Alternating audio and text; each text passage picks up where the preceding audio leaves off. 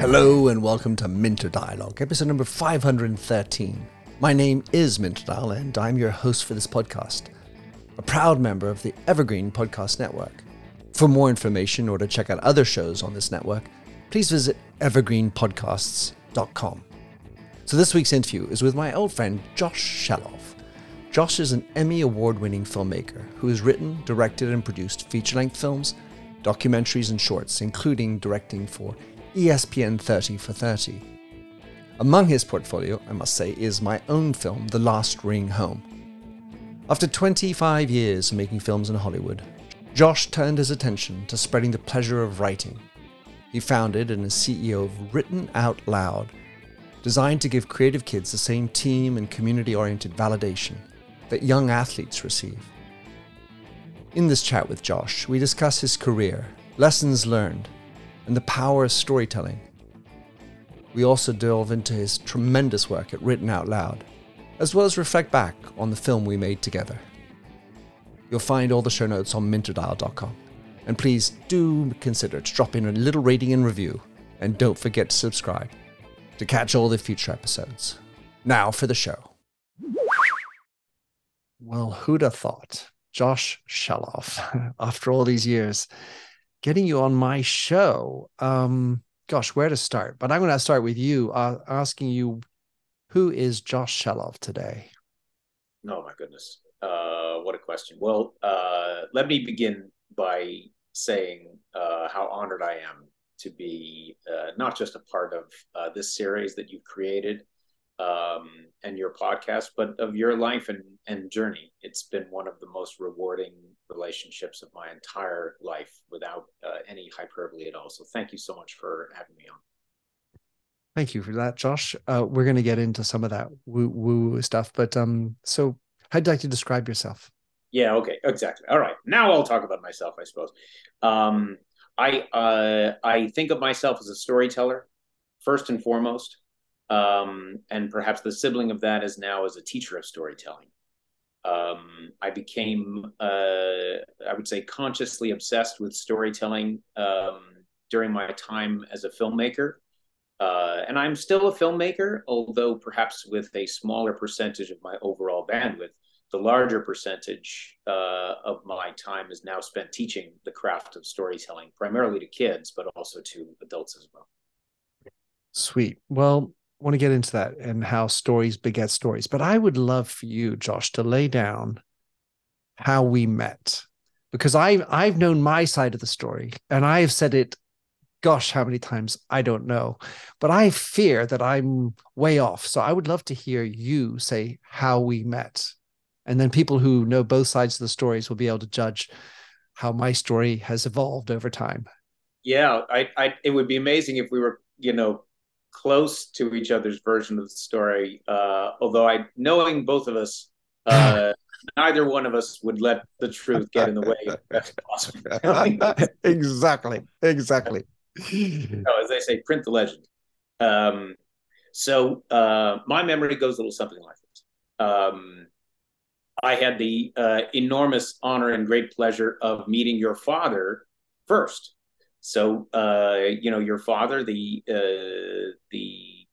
estimable Victor Dial, and I were on a Yale alumni chorus tour of Europe and Russia in 1999, 2000. It was one of those years. I believe it was 1999.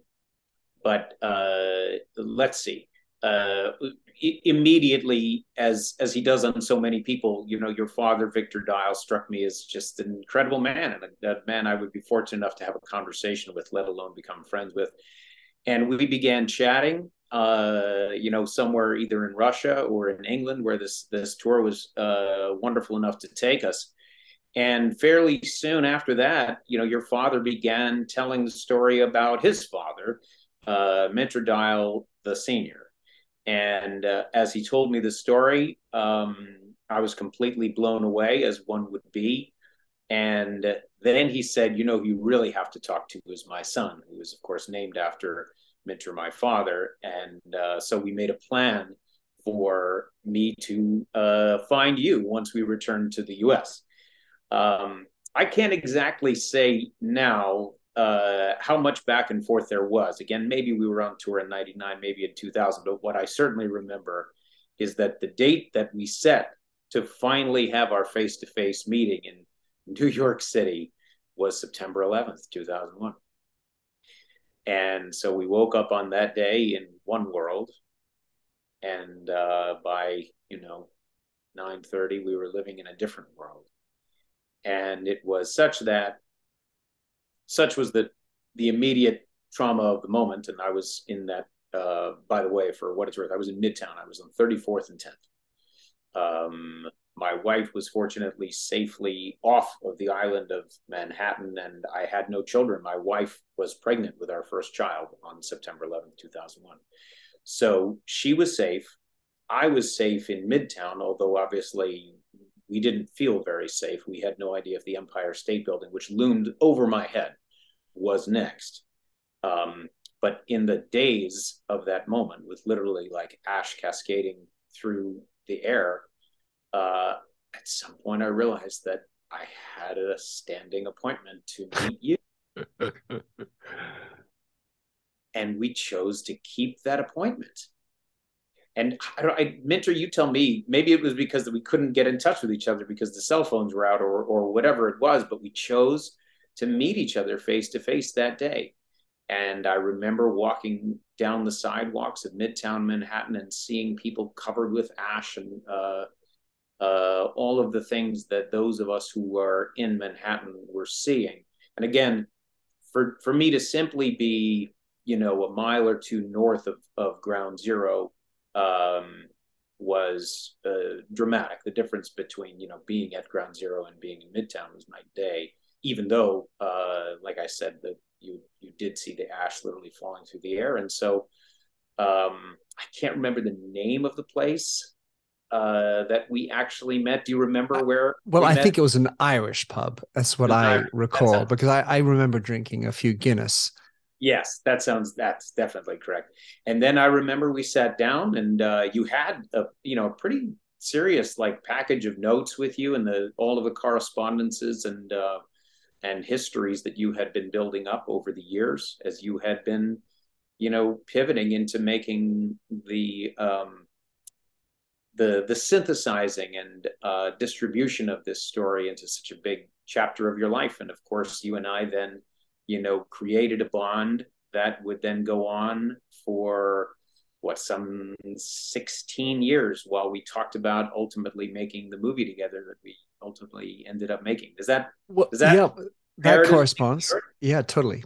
And the fact is that between that day, the 11th of September 2001, and the premiere of the film in November 2016 on PBS, there was a gap. Yeah, that's right. And so I'm wondering what on earth stimulated, because in the end of the day, what happens is that this is my narrative, you reappear in my life. We might have exchanged. I changed countries a few times, but then all of a sudden you get this idea to just say, hey, Minter, it's Josh. Do you remember writing that message? So that's foggy. I mean, certainly you're right. We're talking about, 15 or 16 years. And I would say that the larger chapters of the arc between our first meeting and ultimately the resumption of our contact that ended up actually getting the film off the ground, I had a few key chapters in my life in between. So 2001, we meet. At that time, you're just leaving university. You're a young man going into the world, thinking film, not sure. You're sort of looking for life still. I mean, obviously, you're a young man. Yes, and that's a kind way of putting the fact that I had basically had no success whatsoever as a filmmaker until the very next year. The very next year was a transformative one for me, in which I finally sold my first screenplay. Yay. Certainly not the first screenplay that I had ever written. It was about the fourth or the fifth, but it had been, years of hard labor, me trying to figure it out. And so in 2002, I wrote the film that would become Green Street Hooligans, starring Elijah Wood. You're a Man of Europe. It's a little bit of a bigger film in Europe than it is in the U.S., but there are, it has its fans in the U.S. as well. And that changed my whole life and allowed me to then move to Hollywood and begin really working with some extraordinary professional storytellers and filmmakers as a screenwriter, basically throughout my 30s. So that takes me up until roughly the 2010s, at which point I started pivoting into documentary work. My reasons for doing so were largely fueled by stability. So at that time, now in the 2010s, I had 3 kids, and I was looking for a way to continue to tell stories while having a little bit more just sort of ballast and consistency in my life as a father. And I was very lucky to be hired by an extraordinary woman who has unfortunately since passed. But she hired me in 2014 and basically put me to work as kind of a senior documentary producer inside her shop. And what I found, essentially as a full-time, documentarian, was that the principles of storytelling that I had been working on so assiduously on the fiction side were precisely the same on the nonfiction side. And so it was in her shop that I started to be able to make documentaries that actually got a good bit of distribution, such as several ESPN 30 for 30 documentaries that I got to make during that time. And it was when I felt I had my legs under me as a documentarian that I then reached back out to you and I said, maybe now, 15, 16 years hence, we can actually really make this film in the way that it deserves to be made. Fabulous. I like that arc, Josh. So you were just saying storytelling. It's exactly the same in fiction as it is in nonfiction. At some level, I want to say duh, but of course, I also want to say what? Mm. I remember having the opportunity to be on the same stage as Ken Loach, the amazing filmmaker who won Cannes d'Or and many other films he did. I, Daniel Blake. So he's a very well-known fiction filmmaker. And his specific angle or way he does things is he likes to do one cut. And as such, I felt as I was listening to him that it was actually very similar to making a documentary. Because when you make one cut, you can't sort of airbrush stuff out. You can't, oh, I heard the airplane. Well, the airplane was there. There's an authenticity and a rigorous reality to the way he shoots his films.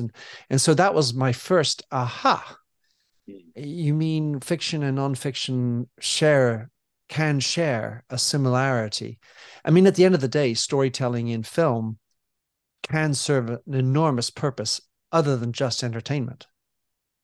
Absolutely. Oh yeah. How would you describe that? Wow. Okay. So let me take the second part first. Storytelling is serving a purpose greater than just entertainment. You may have seen at some point Maslow's hierarchy of needs. Yeah. Right. So at one pinnacle of this triangle, the hierarchy of needs that we need as animals, as human beings, food, shelter, oxygen, the things that we need in order to literally not die on a given day. So that's the absolute pinnacle. But not far behind that is our need for belonging, for love and community. And these are not things that would be nice to have. Entertainment, I think, is a nice thing to have.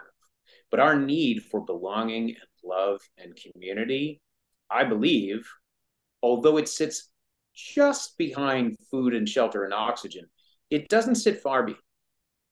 And if you look at the ways that, just say hypothetically, the ways that children around the world are, and we use the term binging these days, watching story after story after story after story. It's not because they are addicted to something, in my opinion, any more than they're addicted to food or oxygen or shelter. People need stories as a means to generate belonging and love and community in their lives. We need each other. And I believe story to be the healthiest expression of our need for each other. Just that simple. If you think of the healthiest expression of our need for shelter as a home, and the healthiest expression of our need for food as a home-cooked meal, I think the healthiest expression of our need for each other is a story. And ideally, of course, a homespun one that's told live between two people. But of course, films and books and musicals and plays and storytelling of all kinds fulfills this need, which is why we seek it out, and which is why I believe it to be so much more fundamental than quote unquote mere entertainment. That resonate? Totally.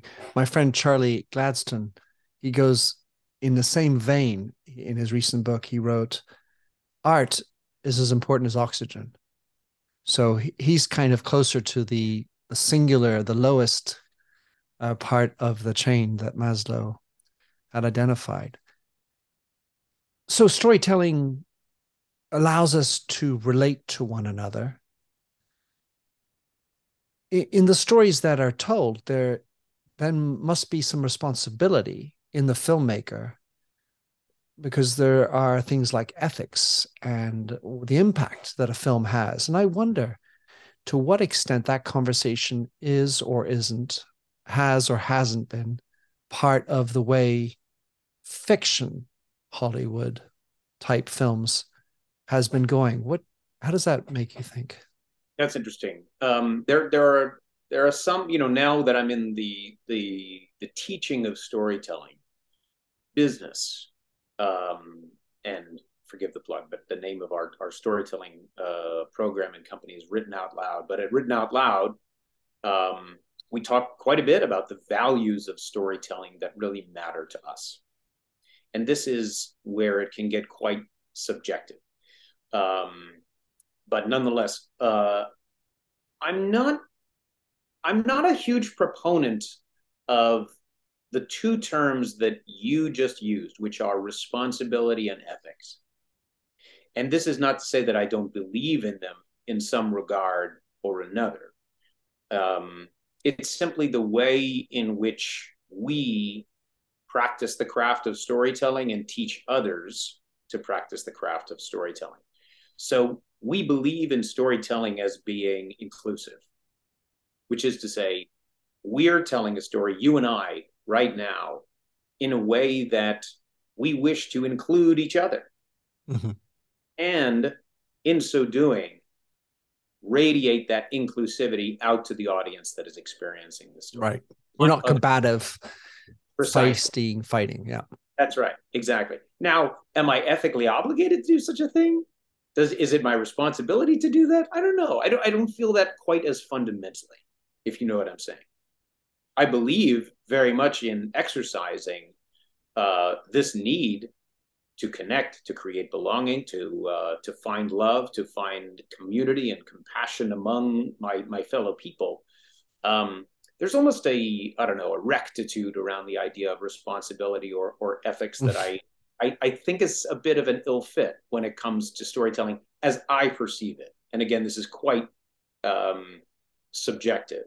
I preface all of this by saying how subjective this is. There are a couple of other very, very common storytelling tropes out there, such as theme, that I've never really been just a huge proponent of either. So I think of storytelling as, again, from a personal standpoint, as being very redolent of certain values. And then there are other values that aren't quite as important to me. And responsibility and ethics to me are two things that I don't think much about. And this does not mean that I don't value the importance as they belong to others. Well, the reason why I bring this up, and it sort of flits back into the business world, where storytelling is all the rage, and how brands should storytell, and you're telling stories.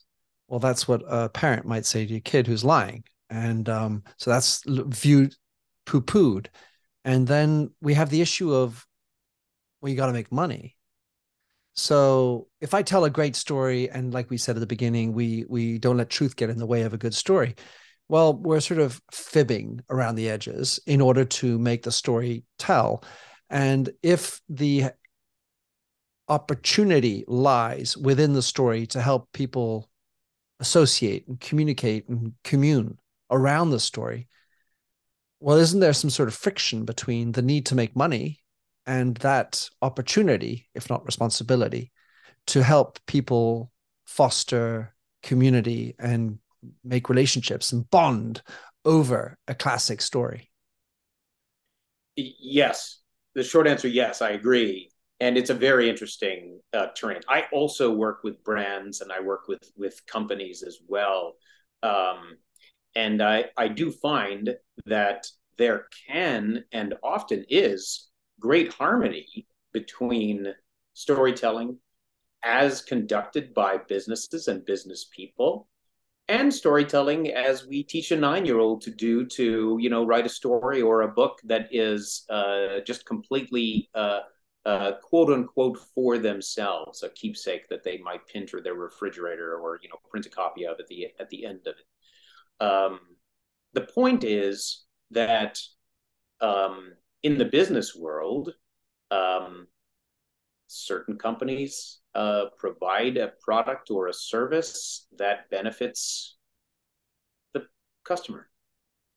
And I think that those companies that are out there, and I would imagine that all of them at least perceive themselves to be beneficial to their customer, are in their marketing telling the story of that benefit. They're telling the story of, here's how you, customer, can go on a journey through our product and service that will benefit your own life, benefit those of your loved ones, benefit your community, right? So, let's just take, I don't know, I'm going to say Starbucks, just off the top of my head, right? To be alert in your work is a good thing. That's a positive value, right? To be feeling good as you walk in the door, that is something that Starbucks helps you achieve, right? I feel that every morning. I don't necessarily get Starbucks every morning personally, but there have been many days in which I have, and there have been countless numbers of people who feel better about themselves, feel more alert, feel more attentive, maybe even feel more generous towards others as they've had a Starbucks. Which is to say, Starbucks is doing good in the world insofar as it provides a benefit for their customers. That's a good story to tell. And that customer journey is one that serves not only the customer, but Starbucks themselves. There's like Adam Smith stuff that we can get into here, right? Like Adam Smith really believed that the good business can both grow and benefit the community at the same time. The more revenue comes in, the more people we can hire. The more people we can hire, the more we help the community. That helps us grow our revenue even more, and it's a beneficial cycle. Now, of course, obviously, if ultimately the business owners are putting more into their own pocket at the expense of the customer's journey, then we get into areas of greed that are not uncommon, et cetera. But I do believe in the harmonious Venn diagram intersection of storytelling and business. Yeah, storytelling and profit. And who would I be to not talk about that? The story I tell about Starbucks is it's a safe place to meet in any city. Absolutely. Yeah. The third space, right? That is, I think, an absolute benefit as well. All kinds of folks out there, obviously, who can't necessarily afford an office, meeting in a Starbucks, having a productive business meeting on their way to maybe being able to afford an office, or maybe that's actually their office. Hugely, hugely common. Starbucks is aware of this.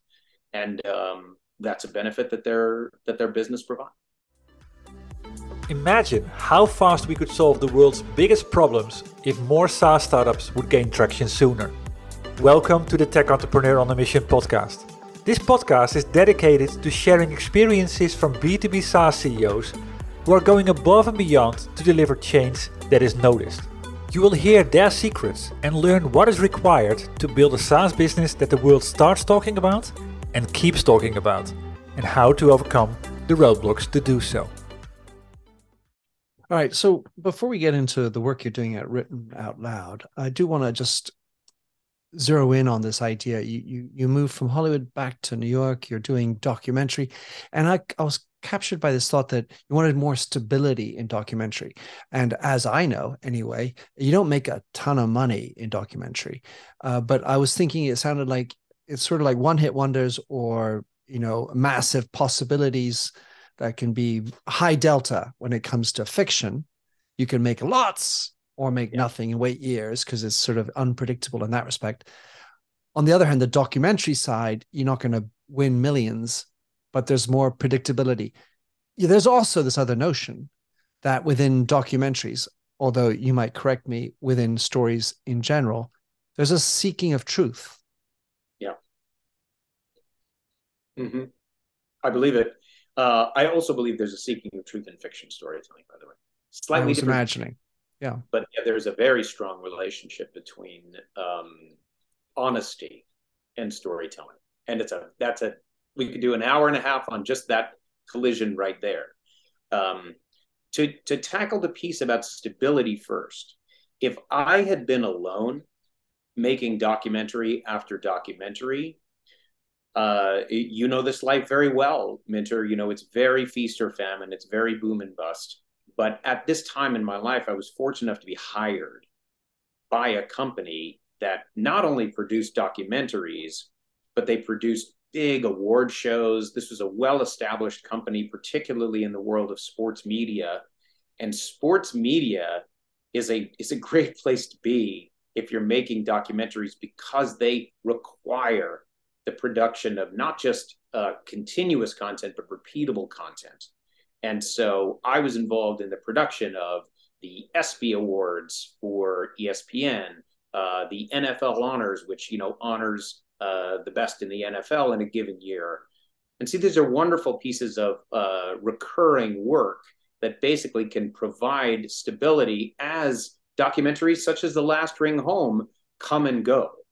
The documentaries that I made for the 30 for 30 series, I ended up making 3 30 for 30 documentaries while I was at that company. But those pieces are, as you were describing, one of ones. And so it's quite difficult, perhaps arguably as difficult as it is to make fictional stories. It's very, very hard to make that a recurring source of revenue and source of stability. And I would not have had it were it not for those big, award shows and those perennials, as it were, that were part of that.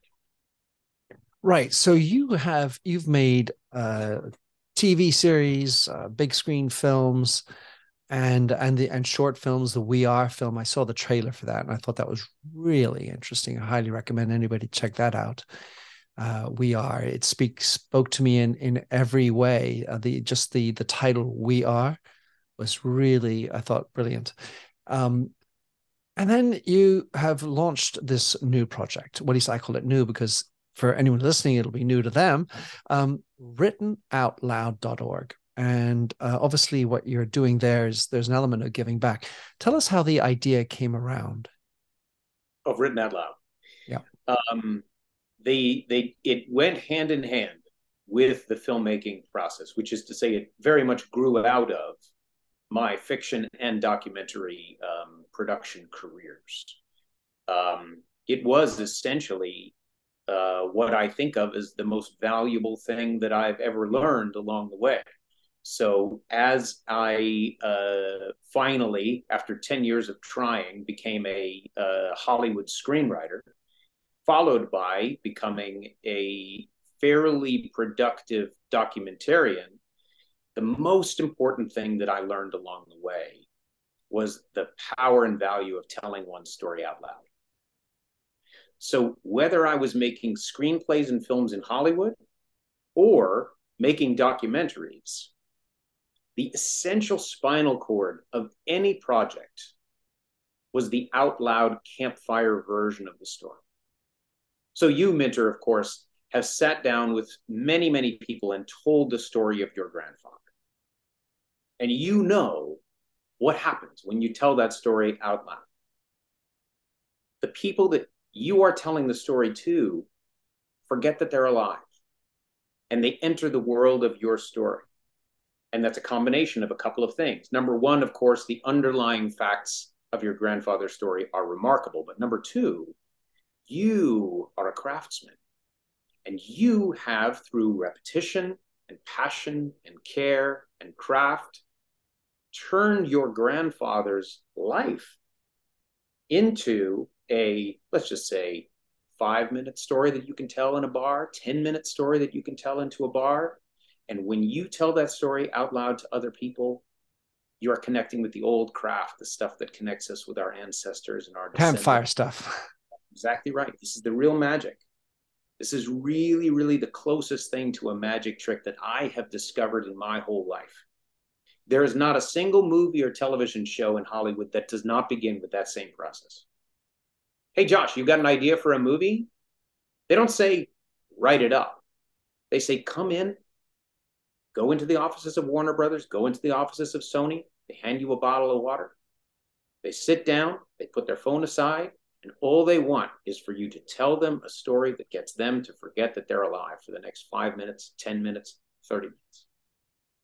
Because that's the stuff that can truly be adapted and disseminated into any form of media that there is. And not just movies and TV shows, but business ideas, a user experience in the world of technology. If you can take people on that unconscious journey of leaving their quote unquote ordinary world, to talk about the Joseph Campbell of it all, crossing the threshold into some new and special world and transforming themselves through that journey into a new and better version of themselves, you can do whatever you want. Let me just go ahead. interrupt. I want to break in with how important is the title or the look, the first impression, before I even get into the first words that come out of my mouth. So in order to get into that room with a bottle of water to tell your story, they got to know who Josh Shelov is. And what's he got? He's got a story. What's it called? Those other little filters that can quickly just be brushed off. And then the second part is, well, you got your first line, your opening gambit. And how much is that important to the success of a story? Can you do the slow burn version? Riff on that. Yeah, the way that you get into the room where it happens, as they say in Hamilton, is definitely a chicken and egg conundrum. And I don't have any answers for those who are like, yes, of course, if I could only get into the room with the Warner Brothers executives, then I too could tell them a story that gets them to forget that they're alive. You're probably right. It took me 12 years and a lot of good luck in order to get in there. And it was only, of course, ironically, but this is true, we know of life, when I had become a made guy, when I had an agent and when I had a manager, then and only then could I be the new kid on the block. So there is unquestionably an enormous amount of jujitsuing and fighting and indefatigable effort and failure and effort and failure and effort and failure to win over that first person that can create the domino effect of ultimately getting the reputation necessary to tell the stories to those who are in positions of power. So it took me a long time. And I was a, pretty wily and connected guy. I was coming out of Yale. I was coming out of, a pretty good position in sports media. I wasn't coming, from whatever, the wilds of, Antarctica. It nonetheless took me a long time and an enormous amount of failure and repetition and repeating that same cycle in order to get in front of people. So that I don't have any answers other than persistence to get to the point of telling your story to the kind of studio influencers that can make, Hollywood movies, et cetera. All right. So now the door is opened, you're sitting down, and the first line. How critical? I mean, is it just, sine qua non, the opening piece to getting that story rip? I've got an answer. To me, the opening line, although it's always good to have a good opening line for sure. The opening moment, to me, that is the key. Is it surrounds a principle that we refer to at Written Out Loud as the skin jump. The skin jump is what you wish as a storyteller to achieve. You wish your listener to leave their own skin and enter the skin of your protagonist, your main character. Because, as we spoke about earlier, you want your listener to forget that they're alive. They do so by, through the magical pathway of empathy, leaving their own world behind and entering the world of the story that you are creating. They do so by feeling the vulnerability of your main character. So, to take the example of your grandfather, Minter Dial, if I were to simply tell his story chronologically, and by the way, if anyone is listening who does not know the story of Minter's grandfather, the great Minter Dial, watch, read, experience The Last Ring Home. It's an amazing story.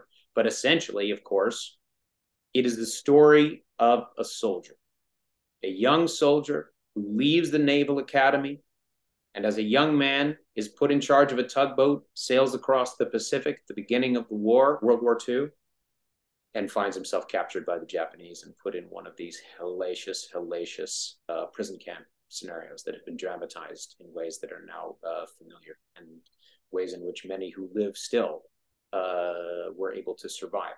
Now, as a storyteller, what I have done is I have described the circumstances of a character who is vulnerable. Now, what have I done to my listener by doing that? I have gotten them to empathize with your grandfather. They leave their own world behind, and now they have entered the skin of this poor and desperate man who is now a prisoner of war in the South Pacific.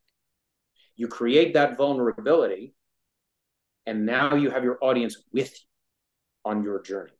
So more so than an opening line per se, it's that skin jump moment at the beginning of a story that allows you to bring the audience, the listener, with you on the course of the journey and give them that transformation that they're seeking.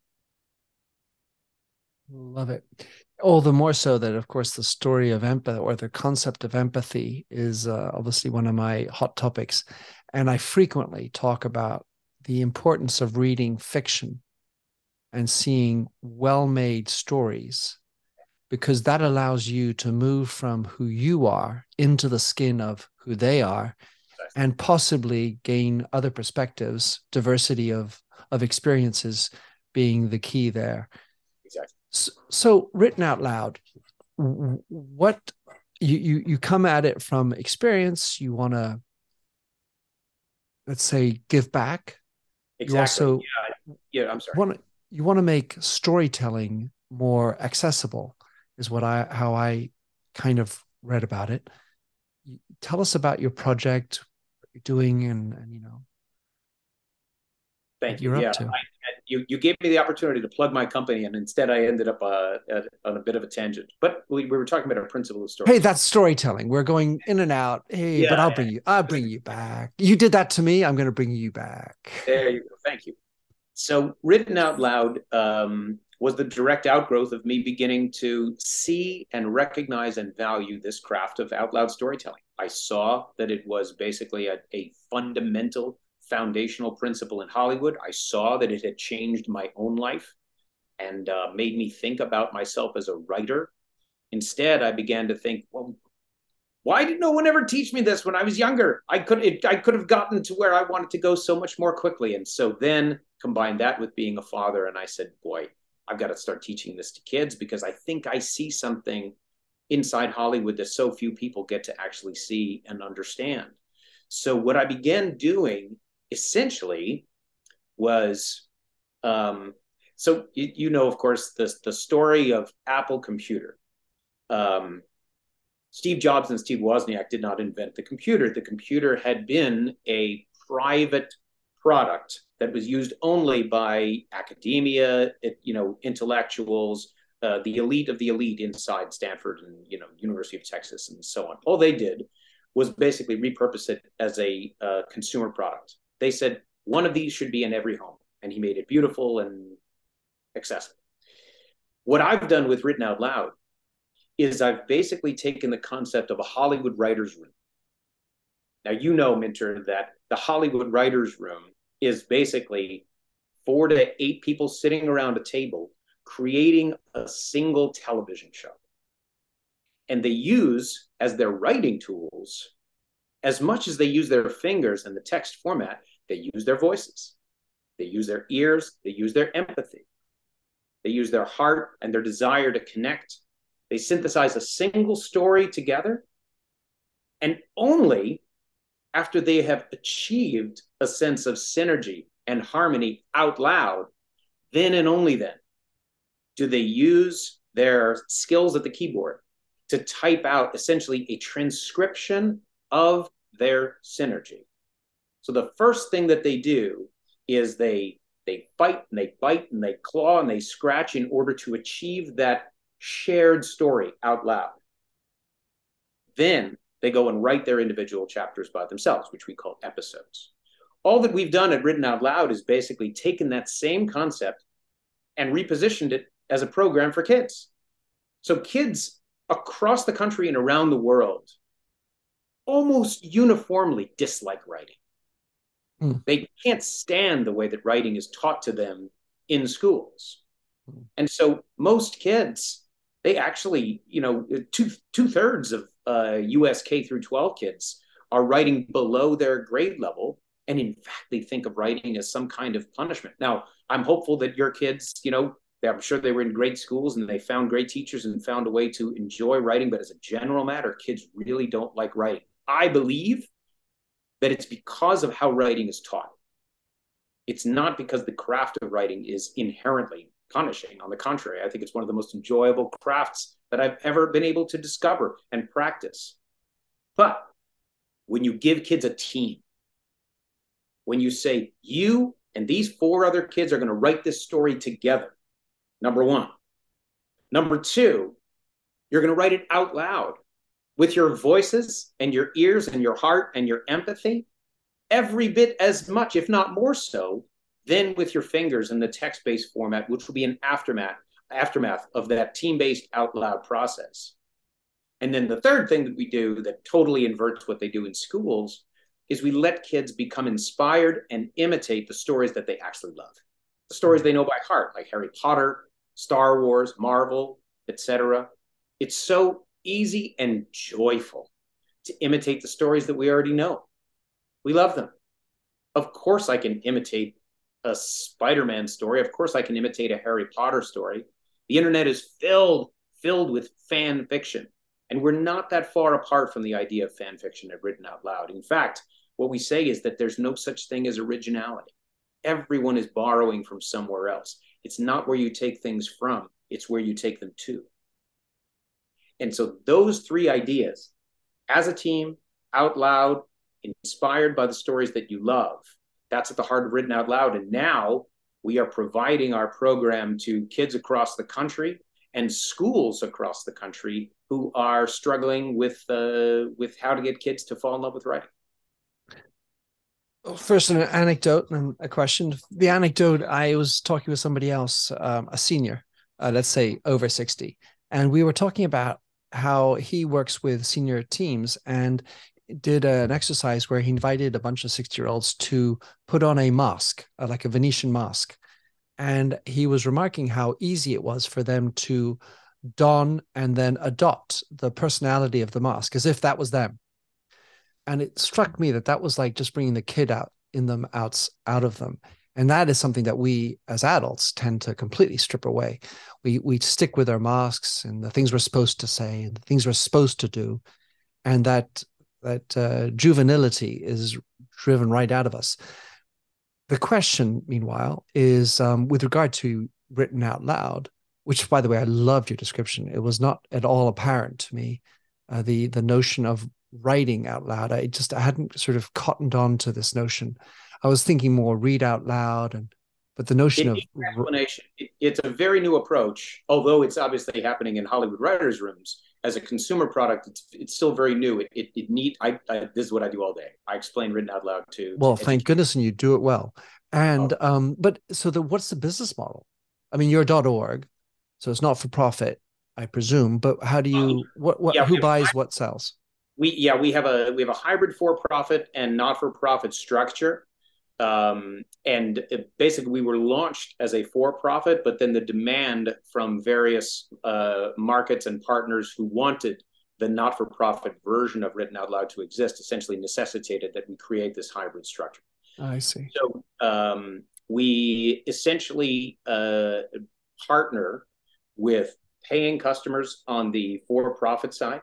Often we call this our family business. So, if you wanted to put your 11-year-old in the program, your 11-year-old could then join us either after school or in the summer as a summer camp. And we would group your 11-year-old with her kindred spirits across the country and soon around the world who also love what she loves, who loves Harry Potter, who loves the Hunger Games, etc. And together, and this is obviously, the silver lining of the pandemic, we can create groups of kindred spirits regardless of geography. So we can. So this is online. This is all online, exactly. This is basically stitched together via Zoom and Google Docs until we build our own platform, hopefully in the near future. But essentially, we create what we call a creative crew. And a creative crew is 4 to 6 kids working together after school and in the summertime, and they write a book together. The not-for-profit side tends to be partnerships with cities and with schools who, serve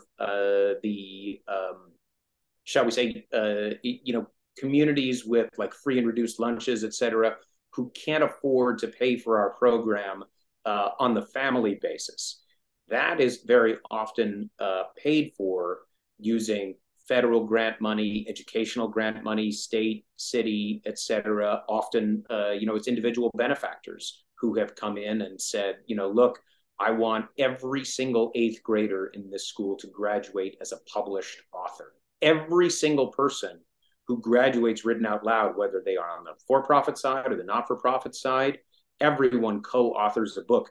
You're probably listening to this, but if you could see it, I'm showing Minter Dial copies of the books that Written Out Loud actually publishes. And every single one of these books is co-authored by a group of 4 to 6 kids working together in the methodology that I just described.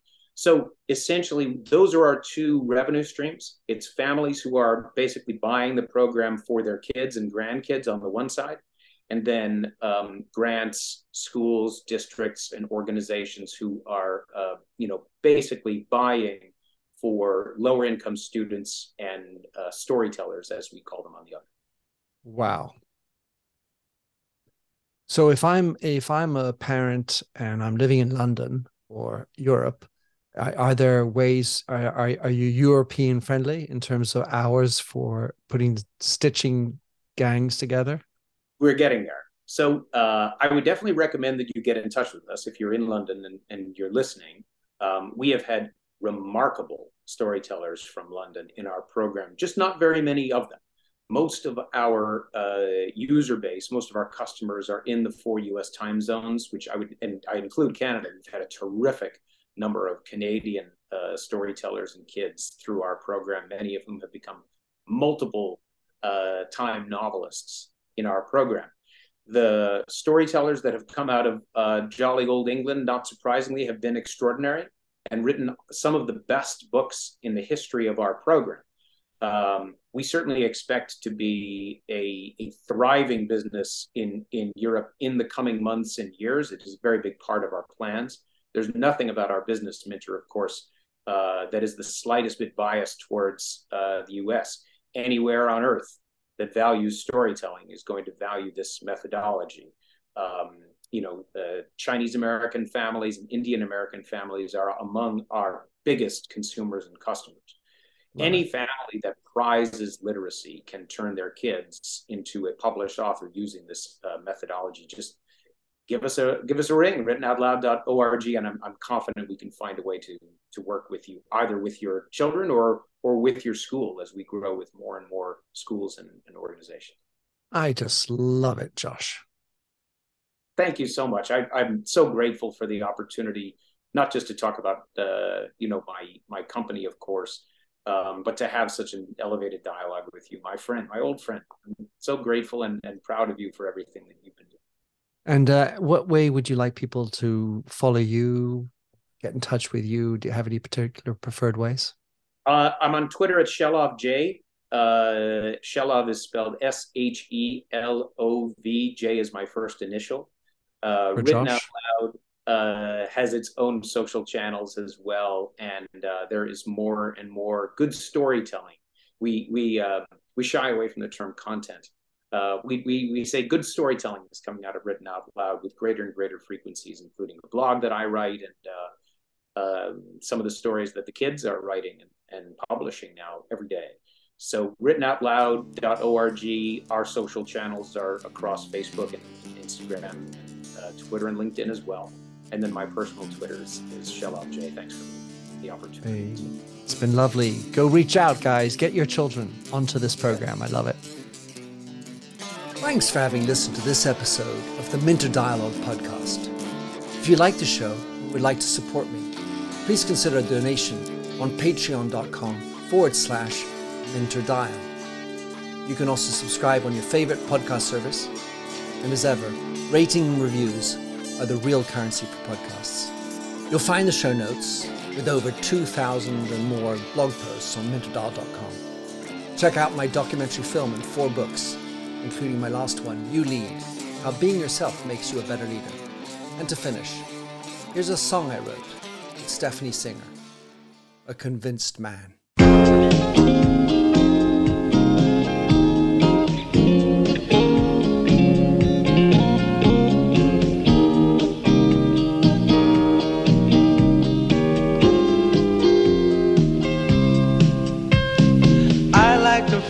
A stranger tucked around me, precipitating the danger to feel free. Trust is the reason, still I won't toe the line.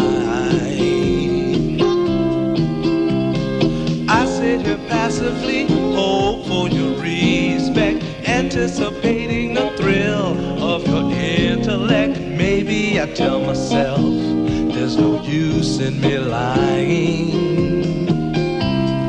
I'm a convinced man, building an urge. I'm a convinced man, to live and die submerged. A convinced man, in the arms of a woman. I'm a convinced man, challenge my fate. I'm a convinced man, competition's innate. A convinced man, in the arms of a woman. Despise revenges and struggle with deceit. Live for the challenge so life's not incomplete. What's wrong with challenge? I know soon we all die. I like the feel of a stranger tucked around me, precipitating the danger to feel free. Trust in my reason and let me show you why. I'm a convinced man, practicing my lines. I'm a convinced man, here in these confines. A convinced man, in the arms of a woman. I'm a convinced man, admit to the test. I'm a convinced man, I'm ready for an arrest. I'm a convinced man, in the arms of a woman.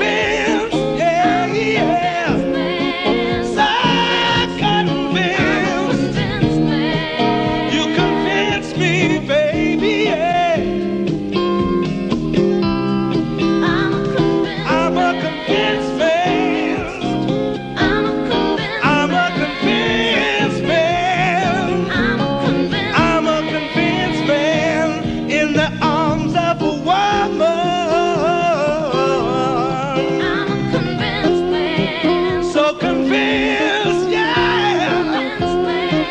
I'm so convinced. So convinced, so convinced, so convinced.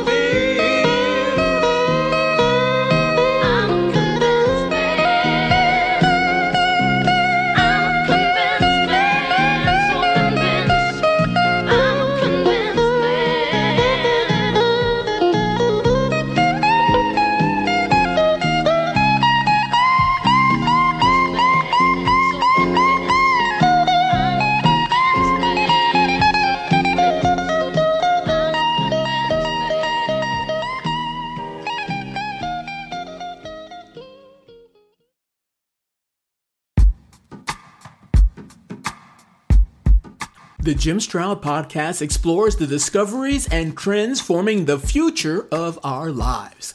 Brain-to-brain communication, robot bosses, microchip implants for workers, and artificial intelligence replacing human workers are all happening now. If you want to know what's happening next, subscribe now to the Jim Stroud Podcast.